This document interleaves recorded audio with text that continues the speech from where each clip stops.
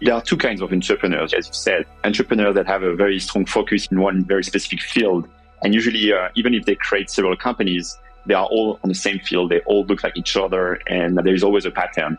In my case, I like to create what I found missing. I look at something that I would use, and I'm like, all right, it doesn't exist. Let's try to do something. If the market is big, if I have the right co-founders, I feel like there is an opportunity, and I usually go for it. So that's kind of what happened to me each time I had to create a company. Why do some companies succeed in driving growth while others fail? How do some individuals advance in their careers to lead teams that change industries? In the age of mobile, these are the stories of the companies shaping the way we interact with our world and the people who drive their growth. Hello everyone, welcome to How I Grew This. I am excited to introduce our next guest, Ben Chemla, the mastermind CEO and co-founder of Shares.io. With a decade of experience, Ben's a true pro at building teams and scaling companies across Europe and the United States. As a French serial entrepreneur and AMF-certified business angel, he's taken on regulatory challenges like a boss. From Stuart's 22 million pre-launch success to Shares.io 90 million founding, this episode is packed with entrepreneurial gold. Welcome to the show, Ben. So glad you could join us today. Welcome, and thank you very much for having me, Mada. Really looking forward to have this conversation with you. So let's start with Shares.io. Tell me a bit about what does the company do? Where are you in your entrepreneurial journey? How did you get started? Yes, so Shares is a social trading platform. So it's kind of if Twitter had a son or a daughter with Robinhood. So mixing a trading platform in which you can invest in stocks, in ETF, in cryptocurrencies with a social media where you can see your friends' portfolios and moves in real time. And actually, I lived in the US for a couple of years right after I sold my second company, Stuart, a last mile logistic platform in Europe. And so I moved to New York where I lived a couple of years. And this is really where I learned how to trade and invest. But all along, I really realized that I felt lonely, and I was missing opportunities to engage with other people that were more knowledgeable than I was in order for me to learn. I didn't really find such an app. It came to my mind that I had to create something like this. Very cool. And then where are you guys in your growth journey today? Yeah, so I moved back to Europe at the end of COVID, at the end of 2020. And that's really when I began the work on Shares. Shares was incorporated the following year in 21. That's really when we started. So in more or less 2 years, it's been quite a journey. We have now 150 employees. We have raised 3 rounds for a total of 90 million. We got backed by Valar Venture, which is a Peter Thiel's fund. They are based in New York, so they are our main investors. And we've launched about a year ago the UK market quite successfully on May 22nd. We've been the second most downloaded application on the App Store in the UK market. That was amazing success off the gate, which I really didn't expect. And there was this magical viral loop with our users inviting their friends, and it's quite magic. But it's also a very heavily regulated market. So it took us quite some time to be regulated in Europe, which we are now. So we actually last month received our European license for stock trading as well as for crypto. So 2 licenses. At the moment, we are working on launching 27 European countries. That's amazing. So you talked about becoming the second most downloaded app in the UK. What do you think drove that growth? I think so many companies who are trying to launch are really looking for those viral loops, and I think it's very hard. What do you think made you guys be successful? What were some of the tactics used? So launching a consumer product is very difficult. Obviously, B2B is always difficult, but at least you can meet client customers and realize whether or not there is a market fit after almost the first meeting. A consumer product is always full of uncertainty. One way to approach that, which is the one we took back when we launched UK, and now we're applying to ourselves in Europe. You first have to have a base audience. Imagine an app is like a nightclub, right? When you open the door, you need just enough people within the club to make sure that there is an ambience, there is people dancing, there is the melody, there is the music, because otherwise the first joiners will find kind of awkward the vibes and they will probably churn. They won't stay. So you need about 10, 15% to fulfill the room to make sure that there will be just enough people for the party to start. And it's kind of the same thing. So it's about finding the first 5K users. That's the most difficult part.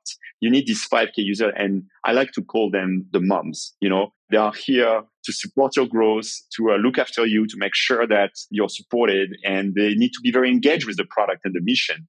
And so my first work is finding these moms. How did you find them? So usually you look around yourself, your employees, and these are like the first people you will eventually try to bring to the journey. You also can eventually work with some ambassadors, influencers, people that have already an existing audience, and cut some deals with them and bring them to the mix. And you can also run some campaign in order to advertise the statutes of being a founding members, which is what, for instance, we're doing at the moment. So we have initiated this campaign letting people know that the very first user will have a specific profile. There will be a sign. They will have like some premium access, which only founding members will have access to. So it's a mix of things. Actually, tomorrow I'm running a webinar for the French founding members of Shares.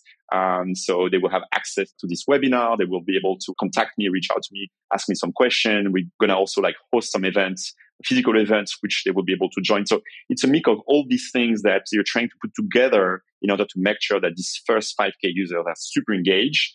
And these are the people that will like initiate the conversation, comment, interact with your users in order to begin these viral loops. Got it.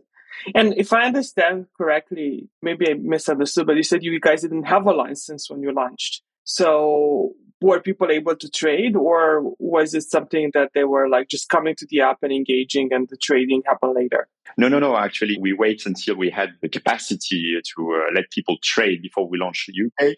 And that's what we've been waiting for until recently. So now we authorize in Europe for stock trading, like EU stocks, US stocks, ETF, but also for cryptocurrencies. So we'll have a very wide range of assets available on the platform.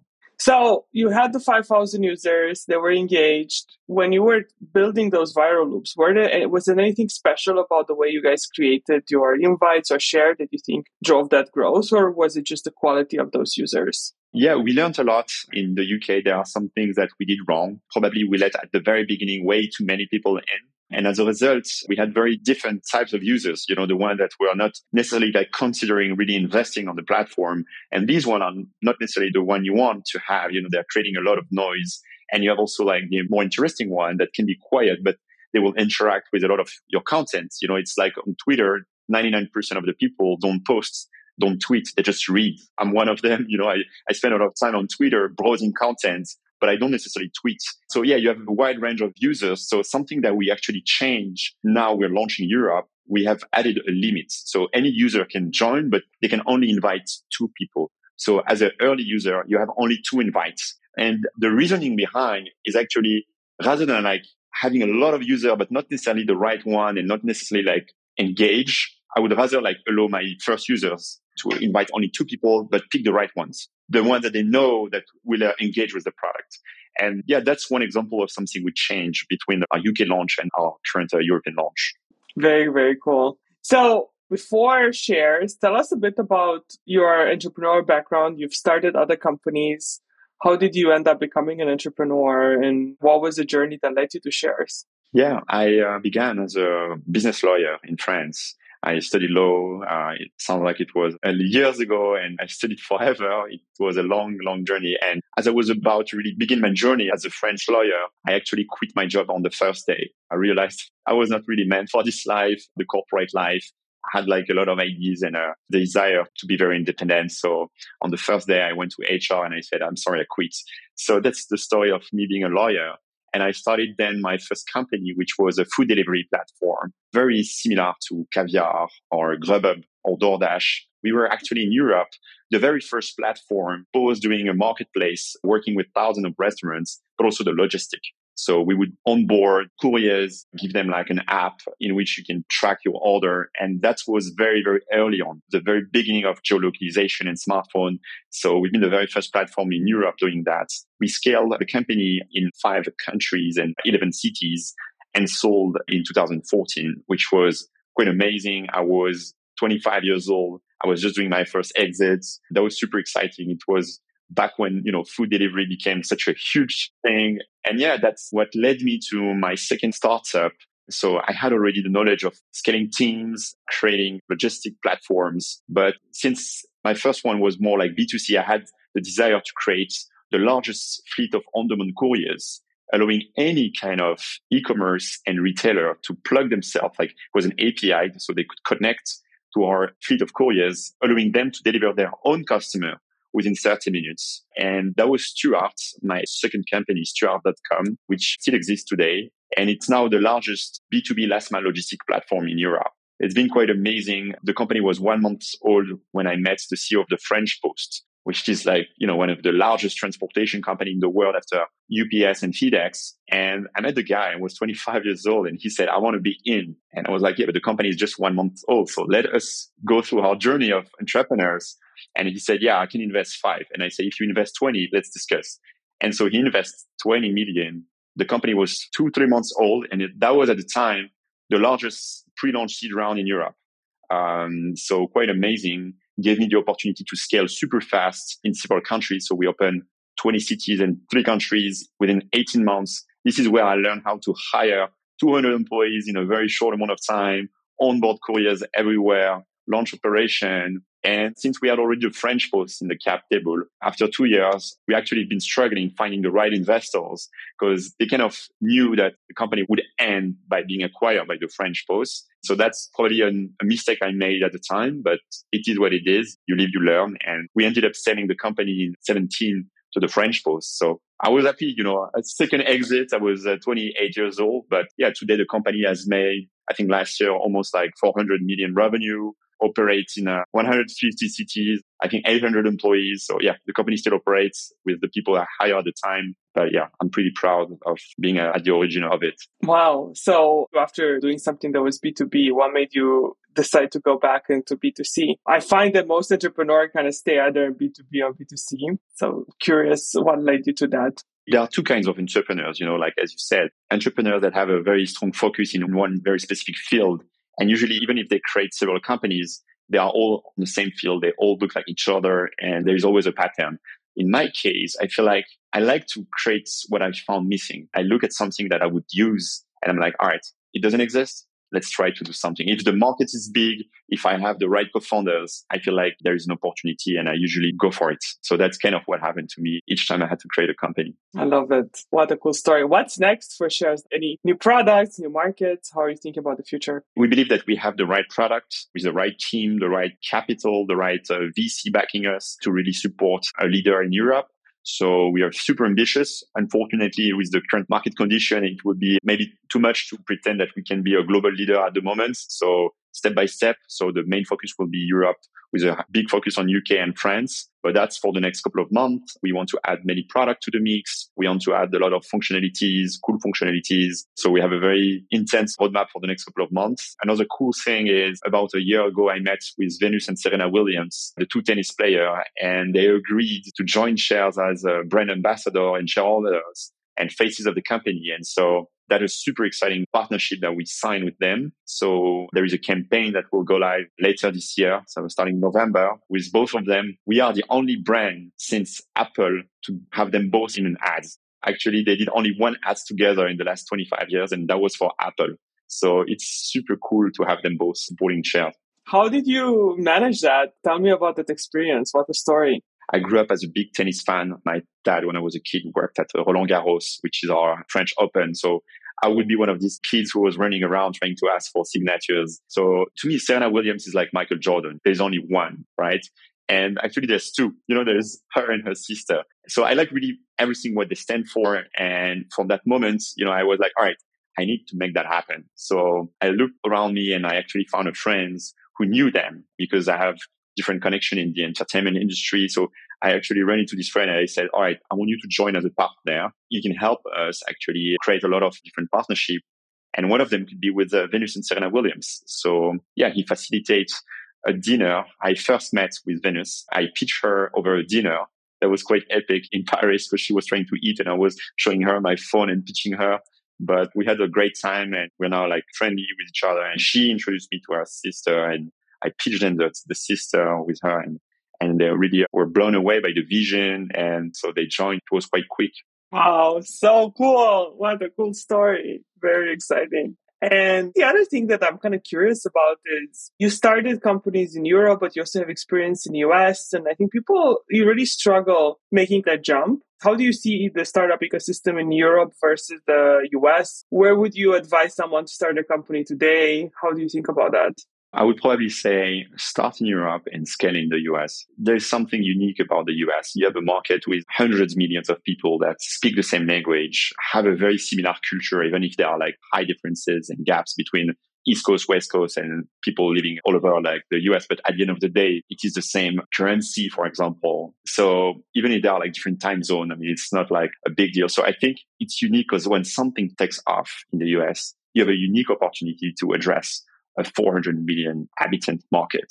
While in Europe, if you want to have a similar opportunity, you have to integrate different regulators if you're in fintech.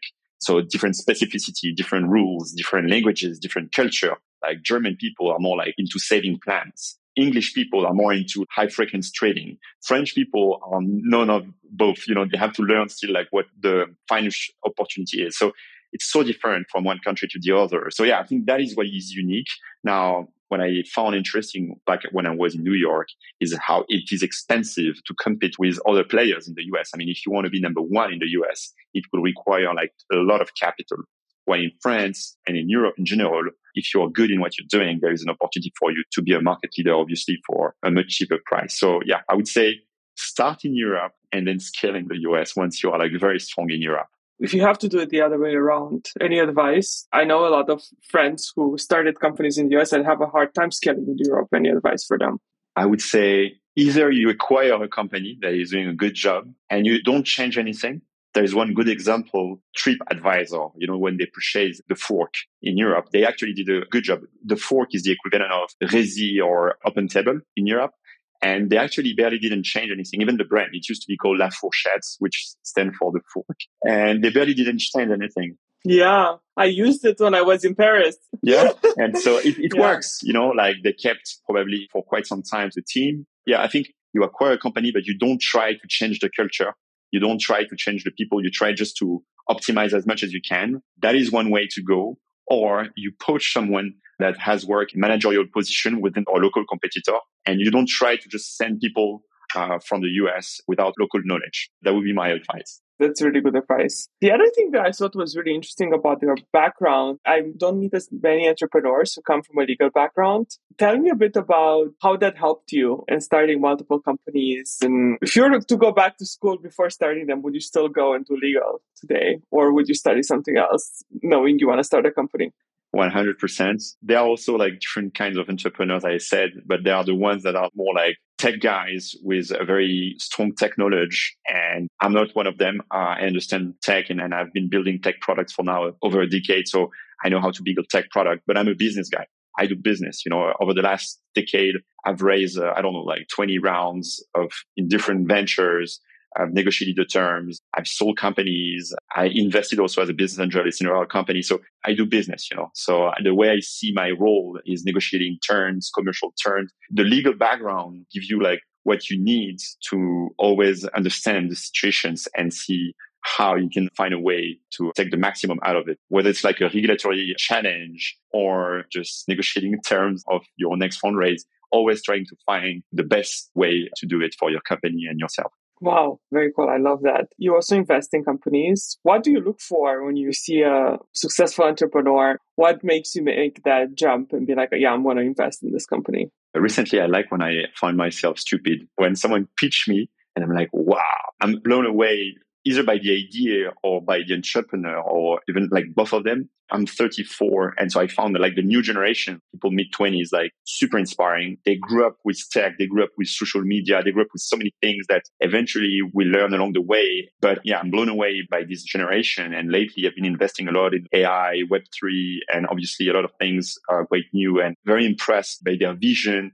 their level of maturity. So usually this is something I'm looking at. I like to learn or something in finance or logistics, which are my two spaces that I know quite well. So I like to feel like I can help, I can connect some dots. So yeah, that's usually what I look for while looking at investment opportunities. Love it. Cool. So before we move to our fast round, which is our fun last 3 questions, what is something that you think helped you in building this company that's maybe different about you that people wouldn't be able to find just looking at your LinkedIn or doing a Google search? I've always been hustling, trying to build companies' business, try to make a business out of opportunities. And when you look at my resume, you feel like, oh, that's another lawyer who's been to a business school and started a company. But actually, from the age of 18, I've been working, and I really advise people to work as soon as they can, put themselves in a professional system. I've done everything. I've been selling hot dogs in the streets for quite some time. I was hosting parties in nightclubs. I've done many, many different things that you don't see in my resume. I've been teaching mathematics. So in every opportunity, I've learned a lot. And it's like a pattern, which kind of led me at the age of 22 when I started my first company. I had already a couple of years of experience, in pitching people, selling stuff. So I really advise young people to begin their journey quite early and jump on any occasion. I think that's a really interesting one. And I think it's probably helped a lot. And I was thinking about my background. And I started working really early. It's not because of that, but because I didn't have a full scholarship and I needed to have 3 jobs in college. And looking back, I'm happy that I had to do that, because had I not done it, I think it would have maybe taken me longer. Maybe I would have never started something. So I think that's such good advice. That's amazing. Yeah. So let's end with our lightning round, which is 3 fun questions to get everyone to get to know you better. First question, if you had to delete all the apps on your phone and you could only keep one app, what would you keep? I would probably keep WhatsApp. I spend a lot of time on WhatsApp. I interact with, even in my investor, I send them some small report on WhatsApp. I interact with friends. I interact with my family. So yeah, WhatsApp is really my place for both family chat, friends, business. So yeah, WhatsApp is amazing. Simple and efficient. And then if you had an app to let you talk to an animal or a type of animal, what would you pick? I would pick a lion. I would ask him how it feels to be a king. Love it. I love that. Okay, and then last one. What's an unlikely app on your phone that maybe your friends would be surprised knowing you have it? So an app that I had to delete a couple of years ago was Tinder. So unlikely to be found on my phone. No more Tinder and Raya and dating apps on my phone. I'm married and I have 2 kids now. So that's probably the one you won't find on my phone. Cool. Okay, awesome. This was so fun. I learned a lot. What awesome, inspiring stories. Thank you so much for being on the show. Thank you very much, Mada, and looking forward to see you soon. Thank you so much for listening. If you like the show, please leave a review wherever you listen to this and share with someone trying to grow their career. Until next time, keep growing.